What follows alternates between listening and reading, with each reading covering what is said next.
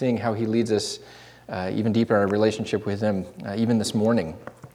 We're in James again. Remember we're in James. If you've been with us the last few weeks, we've been in James. A little longer than that. We'll be in James a few more weeks after that. But we're in the book of James. If you have a Bible, you go ahead and turn there. It's near the back of the scriptures. And last week we talked about being the first fruits of the new creation, and what that means, that we are the first fruits of this new creation.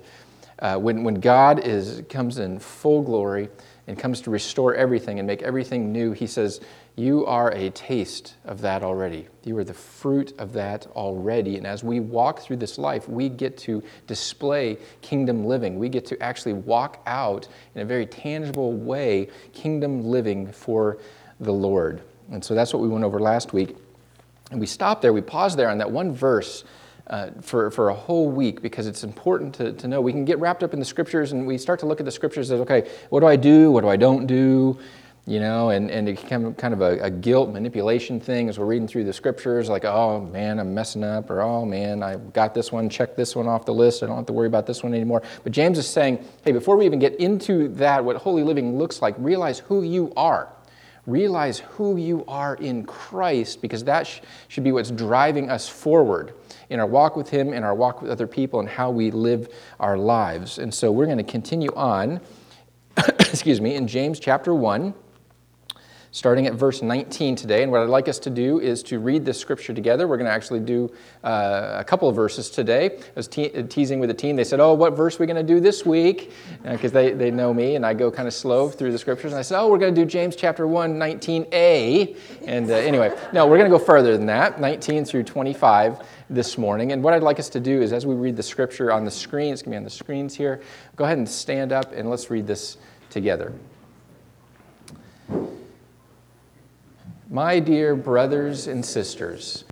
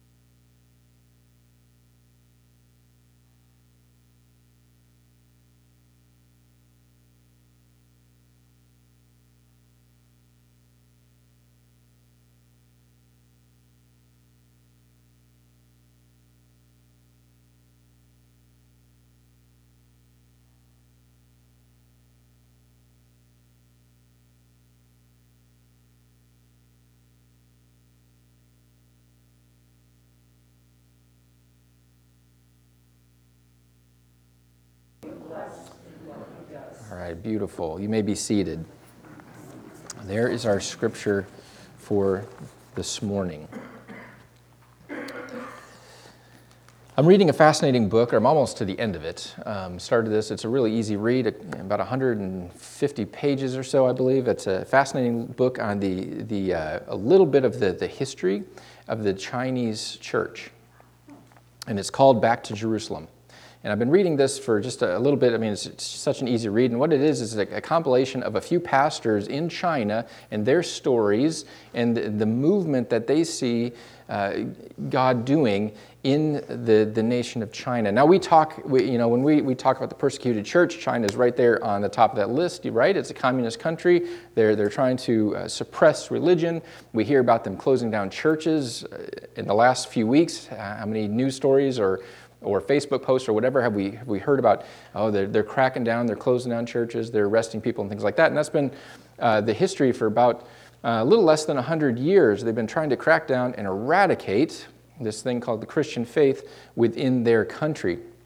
Fascinating book. Well, I didn't realize all the ins and outs, and I'm not going to give you a whole history lesson on the Chinese church, but what happened is that long ago, there were missionaries, Western missionaries, who were like, oh, we're going into the world, right? We're called to go into the world. This is the Great Commission work. And Western missionaries went into China. Now, there was faith, there were people of faith in China already before the Western church was going in there, because as the apostles and as the first Christians started to scatter, they actually went into the east and actually said that, I believe it was Thomas, the apostle Thomas, who got all the way to India.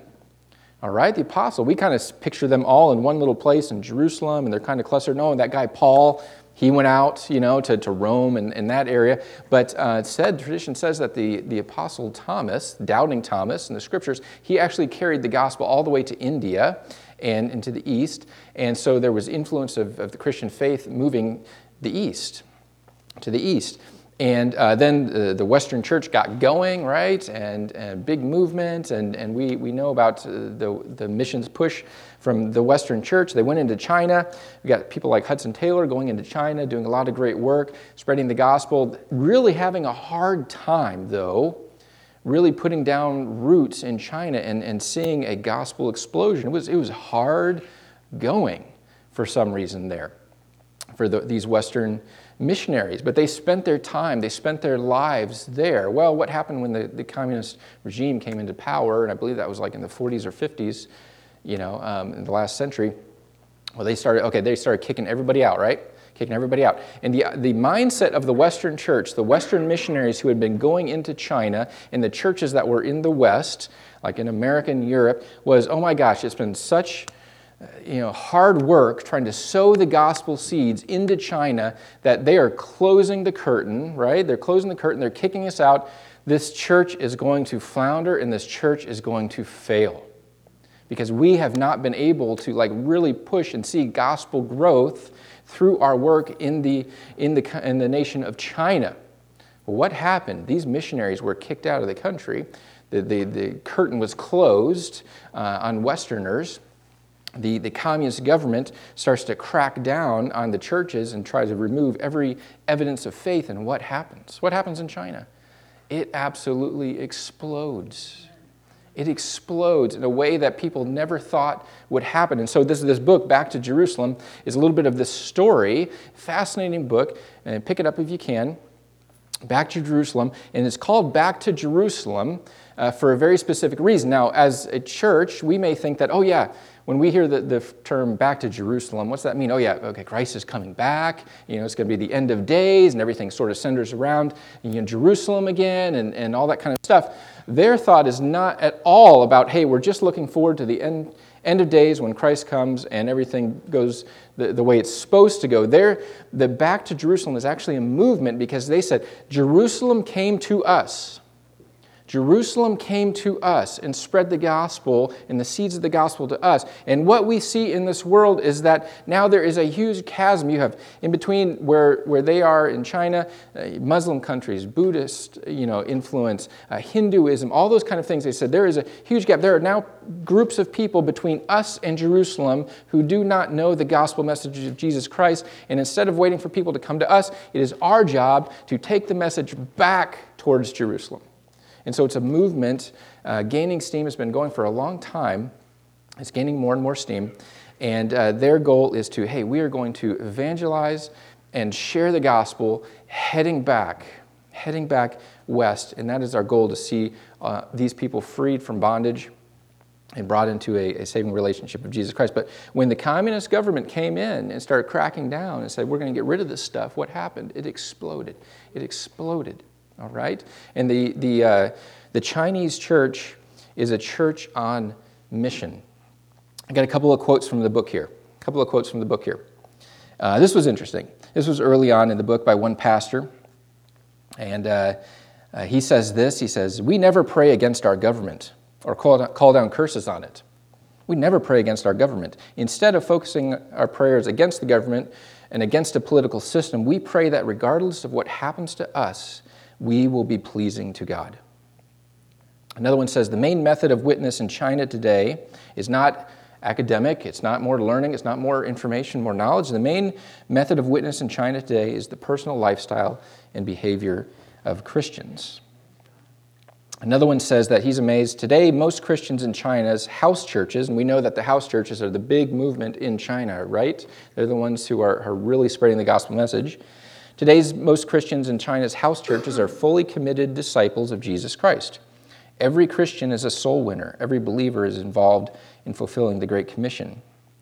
The work of the church is not done by a few qualified individuals, but by millions of passionate farmers, office workers, salesmen, and women all over the nation. Some of the greatest evangelists are teenagers who've been called by God to travel from village to village, sharing the good news, not only about what Jesus has done in the past, but what he can do in the lives of all who surrender to him today.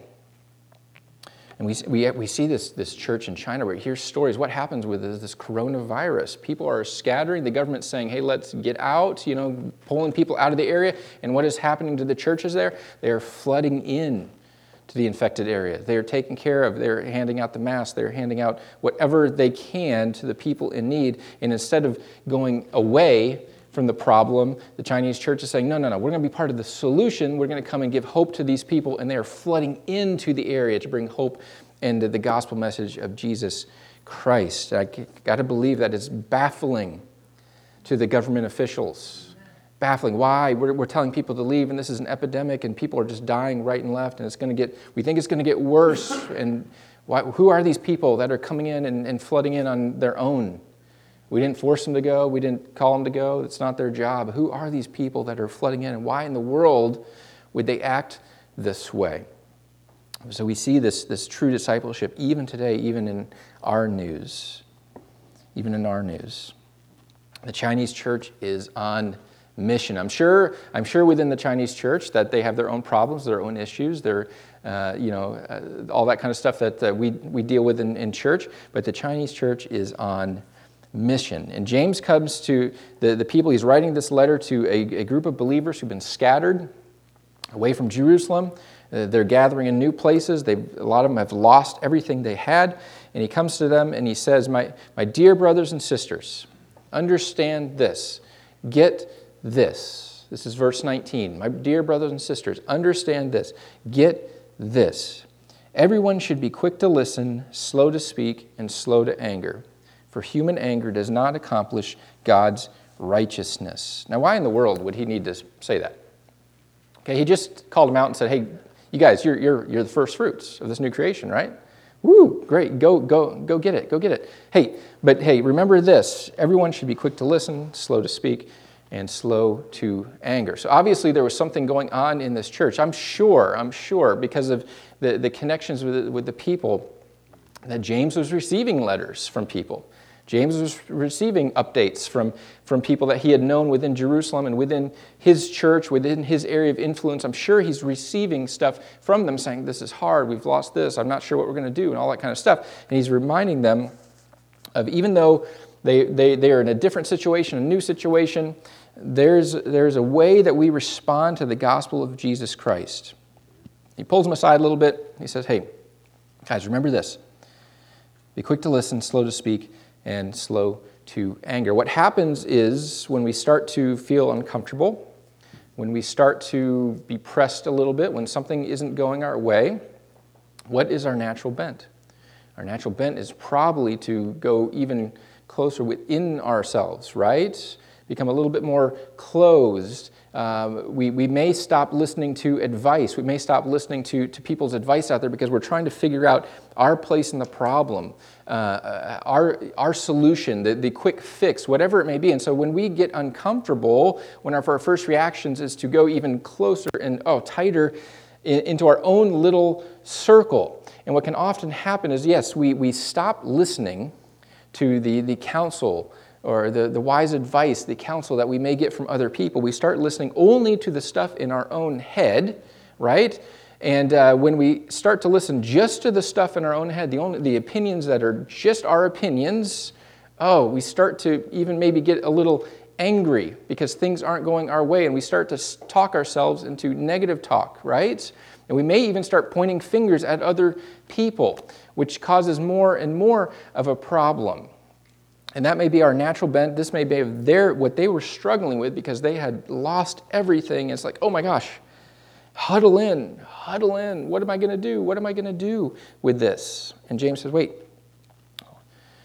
watch how you listen, watch how you speak, and watch that anger. You don't want this building up because this is not the lifestyle that God has laid out for you. In fact, human anger does not accomplish God's righteousness. Right? It does not accomplish God's righteousness. This is the righteousness. He's talking about the righteousness that God wants to do through them as a body, through them as individuals, through them as they live out a gospel-centered life.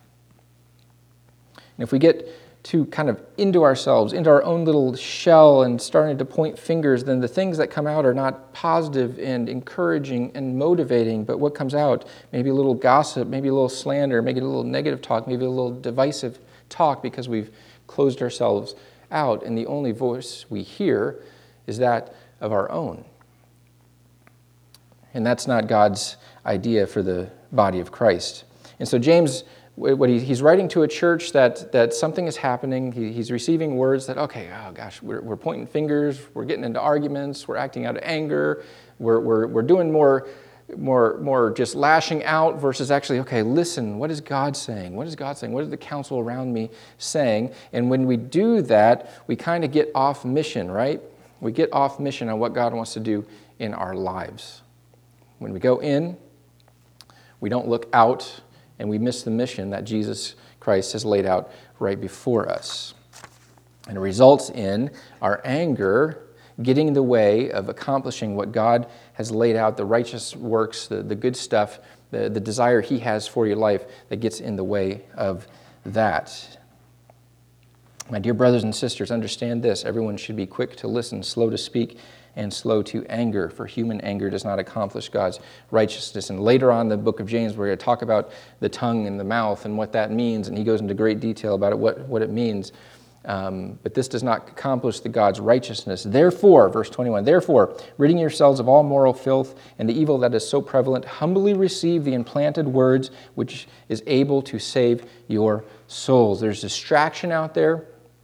There's stuff from your past. There's stuff that wants to cling to you. There's stuff that we take on.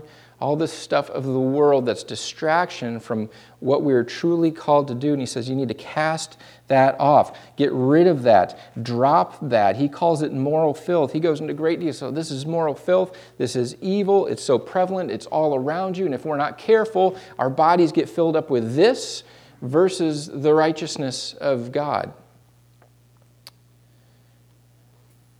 He says, if you're filled up with that, then you can't receive the word that has been implanted and able to save your souls. We got to get rid of the distractions, the experiences, the stuff on the outside so that we can be filled up with the good stuff that God wants to provide for us. And one of those things is His word. Humbly receive the implanted word which is able to save your souls. Now, what is the word? What is the word? Our first thought is, well, it's the scripture He's given us. In this context, I think James would be saying, now, they didn't have the compiled New Testament, but I think James would be saying, oh yeah, God's word, God has given you His word here on how to live a holy life. But in this context, immediately he's talking about the gospel message of Jesus Christ, right? That's the word that's been implanted on our hearts, right? When you come into a saving faith of Jesus Christ, you may not know any scripture, you may not know anything else, but you know that you're a sinner, you need a Savior, and immediately, when you accept Jesus as your Savior, what does He say that we receive?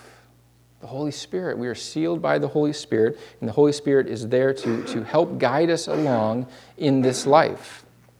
And so it is the gospel message. And literally, the gospel message, when we accept Jesus Christ as our Savior, that is the thing that has saved our souls, right? That is the thing that has, we put our hope in for the salvation of our souls. Humbly receive, but we have to be humble about it. We have to humbly accept and receive the implanted word which is able to save our souls. God gives us many different ways that in which to experience His word. First and foremost, it's the gospel message of Jesus Christ, what Jesus has done for our lives. It's the scripture which speaks to us about who we are, who God is, and reveals God's overarching plan for this whole world, and starts to help us figure out our place in this. The implanted word also speaks to, God has given us the ability to hear His revelation, to understand and comprehend what He wants to share with us. Jeremiah was prayed. This was prayed. Jeremiah 31, I will put my law within them. I will write it on their hearts. I will put my law within them. I will write it on their hearts. This is when the Spirit of the Lord speaks to our spirits and we respond. We're able to respond and walk in the way that the Lord has set before us. But you know what? We got to get rid of the other stuff, the other distraction around our lives so that we can truly hear the word of the Lord and what He has for us today. We got to get rid of the noise. We got to get rid of the noise. I think of it this way. If I had a glass, I don't have a glass. Well, I have a cup. And right now it's filled with coffee, something I really, really like. It's filled with coffee. I enjoy coffee. Good, pure, it's just black coffee. It's just awesome. None of that other stuff in there. I got clapping in there. We need some more amens here. It's got, okay, so this is just filled with coffee. Now, if I have cats at home, if I had gone into my house and filled this cup with kitty litter, do you think there'd be room for the good stuff, the coffee within here? No. I would have traded a cup full of kitty litter by going there and filling it up with all this junk, all this stuff.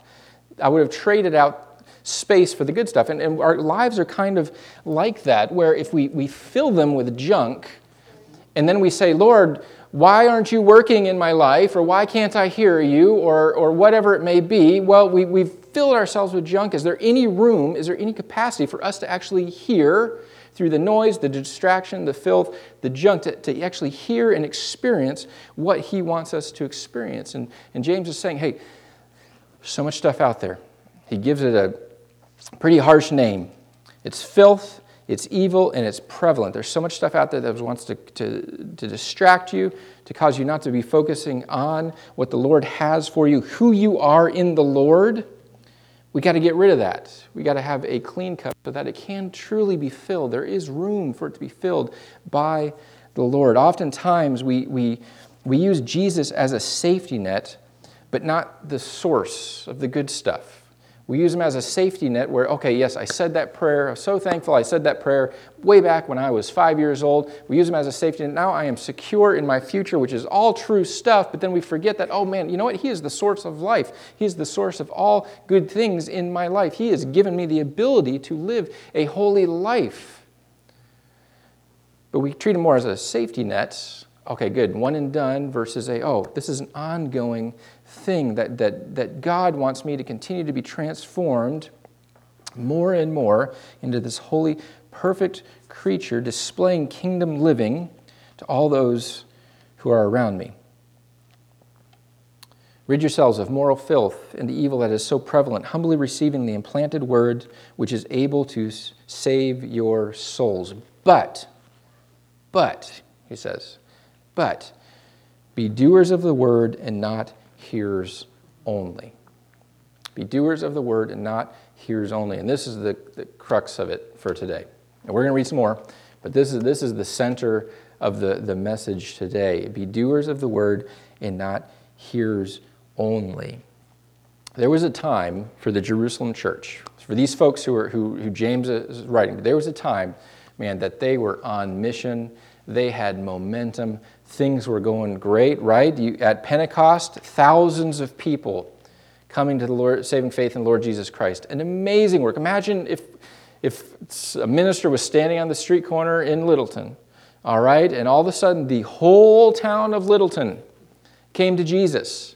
That is an amazing work, right? That's an amazing thing. All of a sudden, we're filled, Elevate's filled, the Baptist church is filled, Crossroads is filled down there, the Methodist, all these churches all of a sudden are filled beyond capacity because the whole town of Littleton came to Jesus Christ.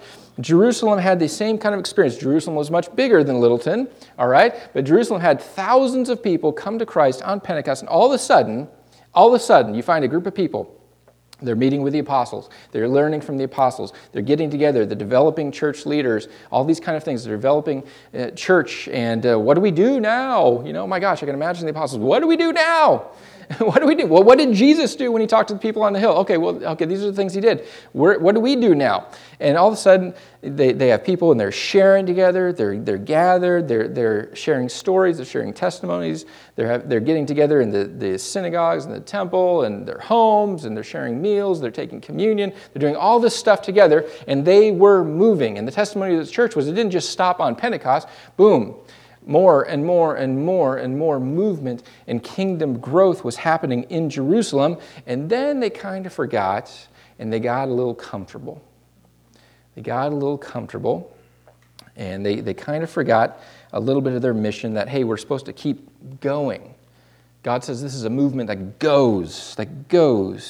And along the way, this church became hearers instead of doers of the word.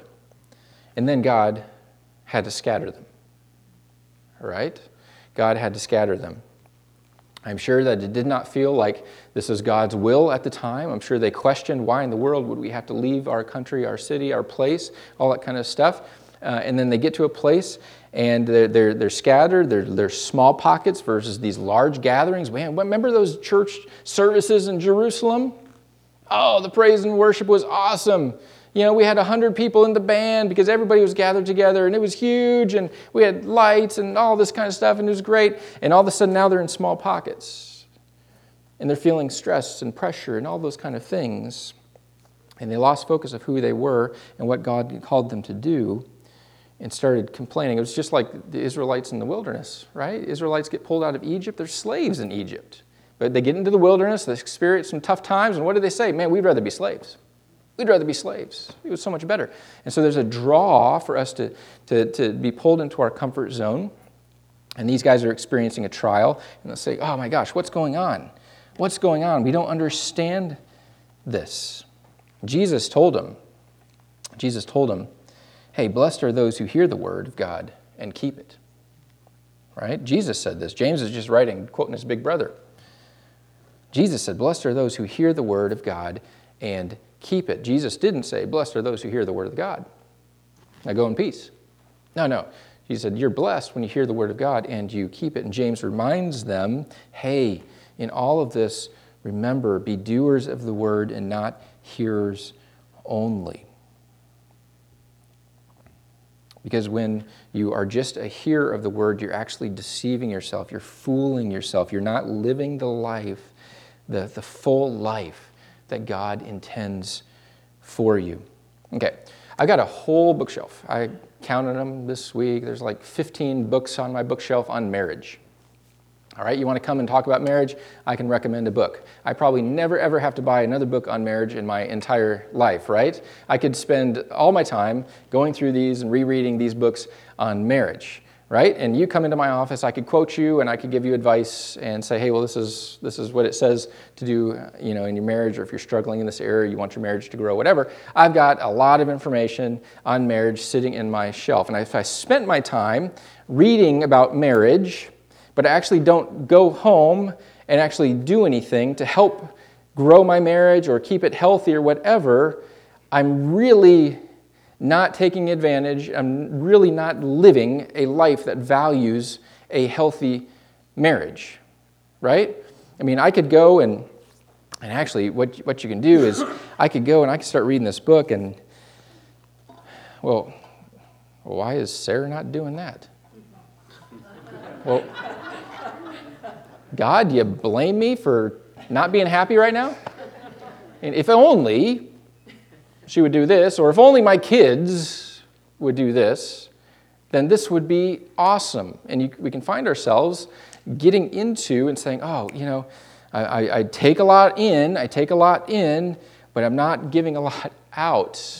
So I can have this whole library of marriage resources, but if I'm not actually doing and living and valuing and putting in what I can put in to change the situation or to improve the situation or to keep growing the situation, I am only a hearer of the advice, but not a doer. James says the same thing with the word of the Lord. The Lord is going to speak to you. If you're a believer in Jesus Christ, how many believers in Jesus Christ do we have here? There may be some folks who are not believers in Jesus Christ. I'm glad you are here because you get to hear the words of the Lord. If you're a believer in Jesus Christ, He is going to speak to you. All right? Let's just get that out there. Now, it may be through Scripture, reading your Bible. It may be a little tug on your heart where His Spirit, the Holy Spirit, is in line with your spirit and He is tugging on something. All right? There may be something there.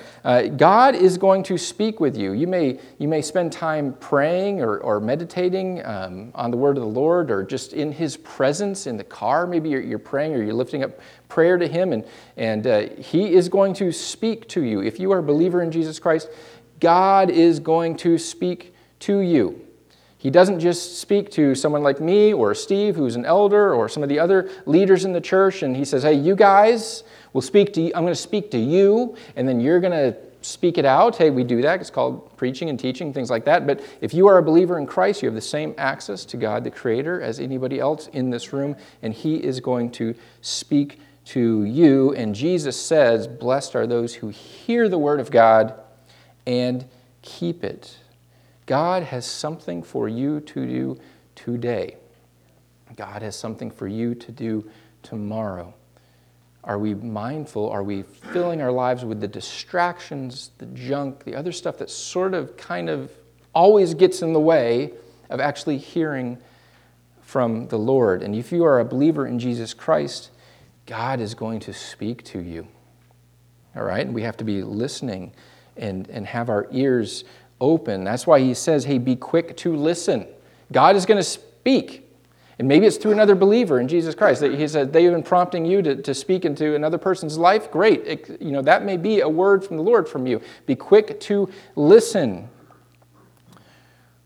Slow to interject, slow to speak in yourself, and very slow to anger. That's not how we live the righteous life that God has intended for us.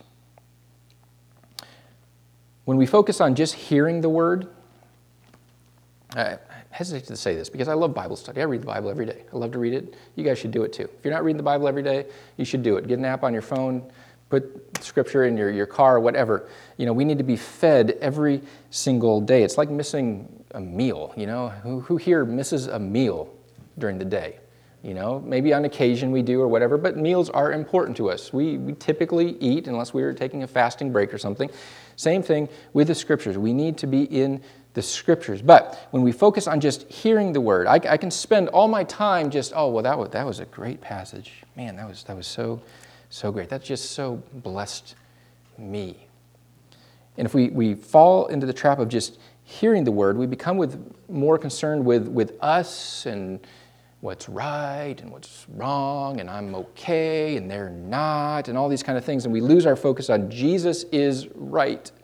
Jesus is right, and people out there need to hear the good, true message of Jesus Christ. And the devil loves to have us squabble over the small stuff, over the insignificant, keep our time and energy all in that, missing the big grand picture that we get to live in this kingdom of God here and now, spreading the gospel message of Jesus Christ to all those who will hear, helping the kingdom expand in our communities and in our circles of influence.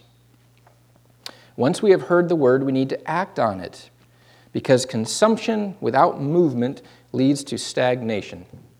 Consumption without movement leads to stagnation. I think this is what James is telling this church. Oh, you're stagnating.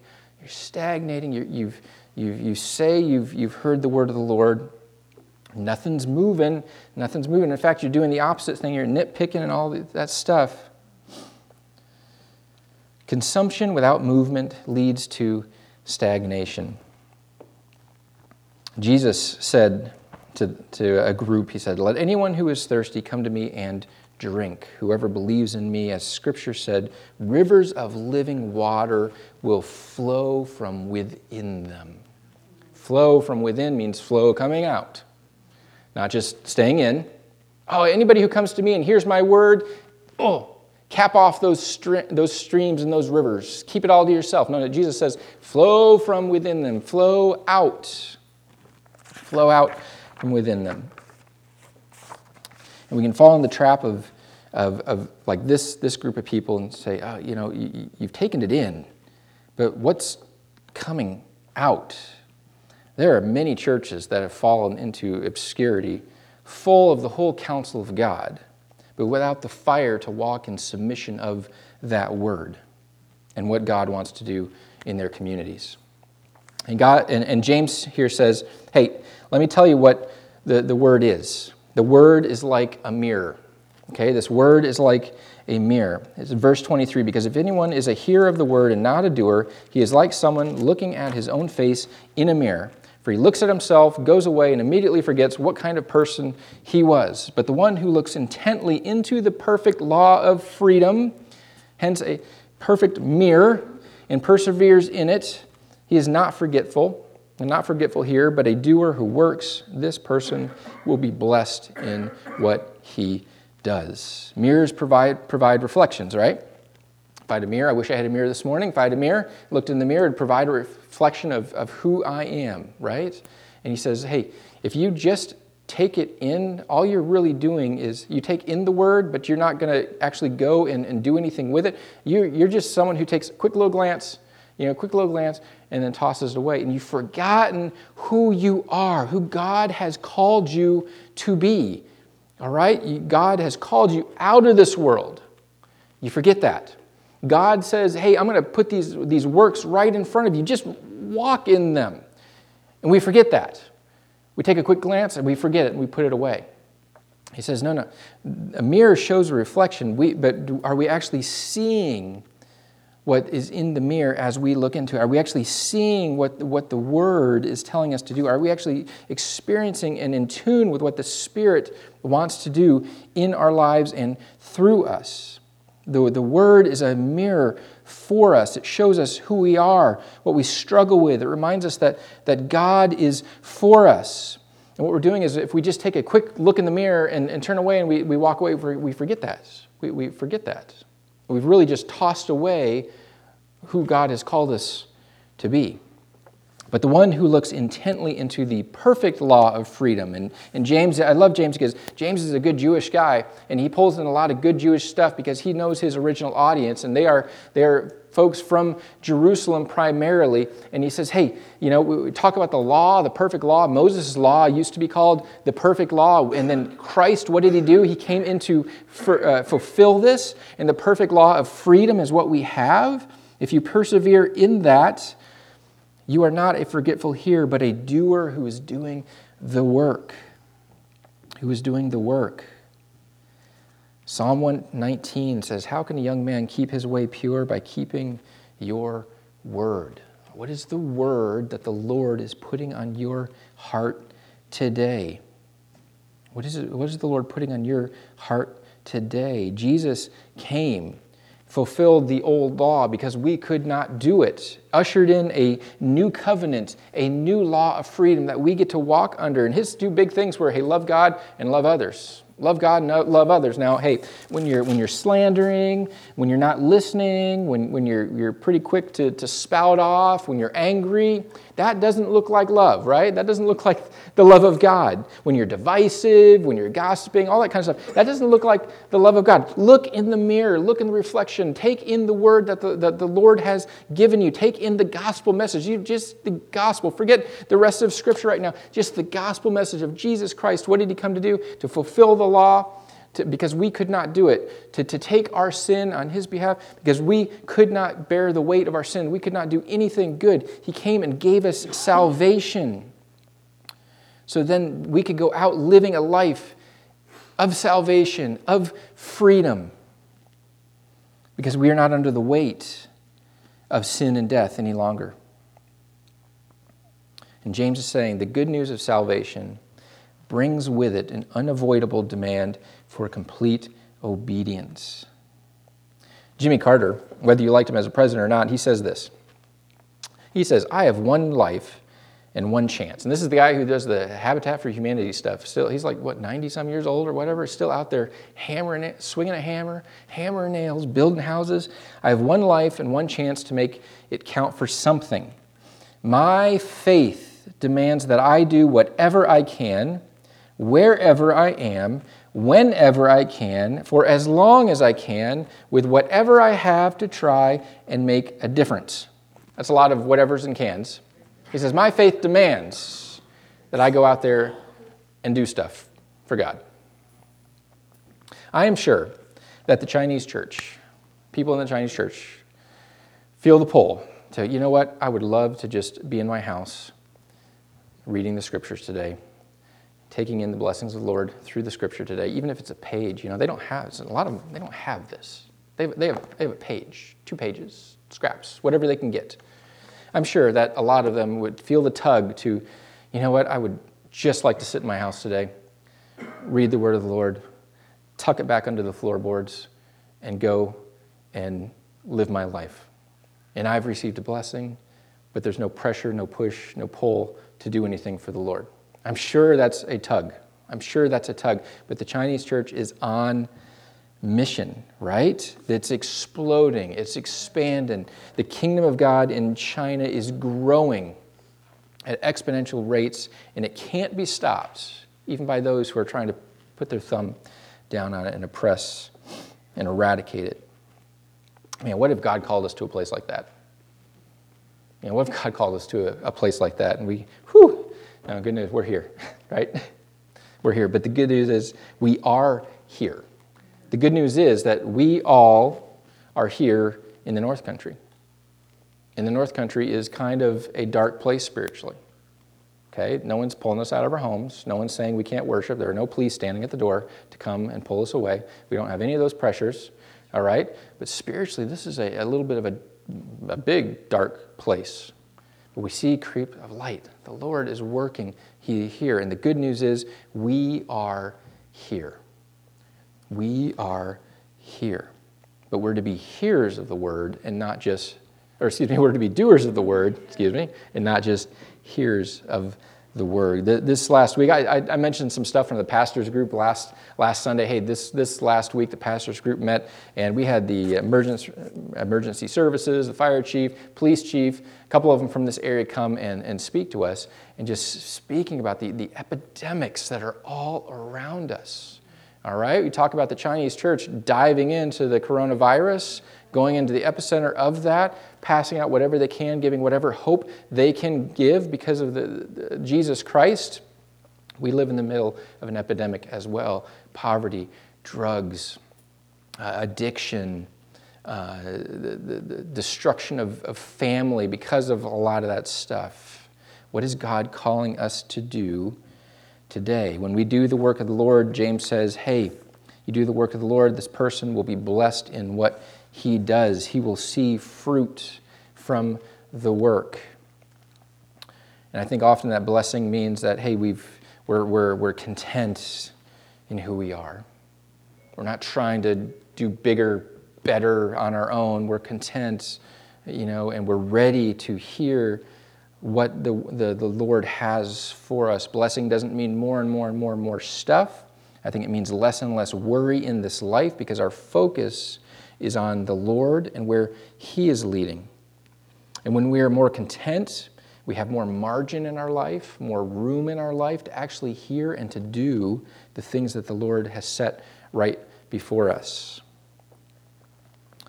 I saw this on Twitter yesterday. Gary Thompson, he's a pastor. He says, you believe in Jesus, right? You believe in Jesus. So what did you do today that He asked you to do? What did you do today? And this is a good question for us as we are just starting out in the day. What are we willing to do today that He has asked us to do? What did you not do today that God asked you not to do? There's also, hey, there's some things about, hey, I could dive into all these activities and all these things that because I want to do them, but sometimes God's saying, hey, don't do that, don't do that, don't do that. And are we mindful to do what the Lord wants us to do and not do what the Lord doesn't want us to do? The body of Christ is a movement, it's not a monument. The body of Christ is a movement, it is not a monument. And consumption without movement leads to stagnation. We're reading a book as an office. I'm going to close it down here. We're reading a book as an office called Liquid Church. We like to read books about churches that are really going out there in their communities and doing good work and growing. And so as an office team, we're reading a book called Liquid Church. And they cite a study in there.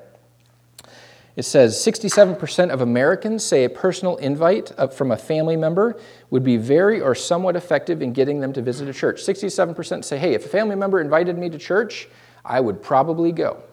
Okay? I don't think we think that's true. 6 out of 10 people. You have 10 friends, you go invite 10 of them, stats say that about 6 of them say, oh yeah, I would actually come with you to church. 63% said that an invite from a friend, it's not as close, an invite from a friend, but still about 6 people out of 10, 63% said an invite from a friend would get them to visit a church.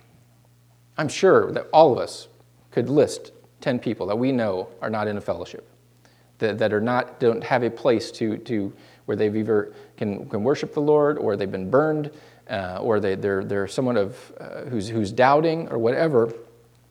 6 out of 10 of those people would probably say, hey, yeah, I would come with you. And why don't we go out there and do that? Say, hey, this week, you, friend, family, tell you what, I want to invite you in to this experience. You know, we enjoy it, we love it, we get together and we encourage one another, we learn, we dig into God's Word, we do all these kind of things. If you have questions, this is a great place for you to come and ask your questions. Hey, why don't you come and sit by me? Why don't you come and sit by me? A lot of us feel like we don't know what we're doing. You know, I don't know what to do. I don't know how to do it. I don't know how to ask people. I don't know how to evangelize. I'm not an evangelist. All right?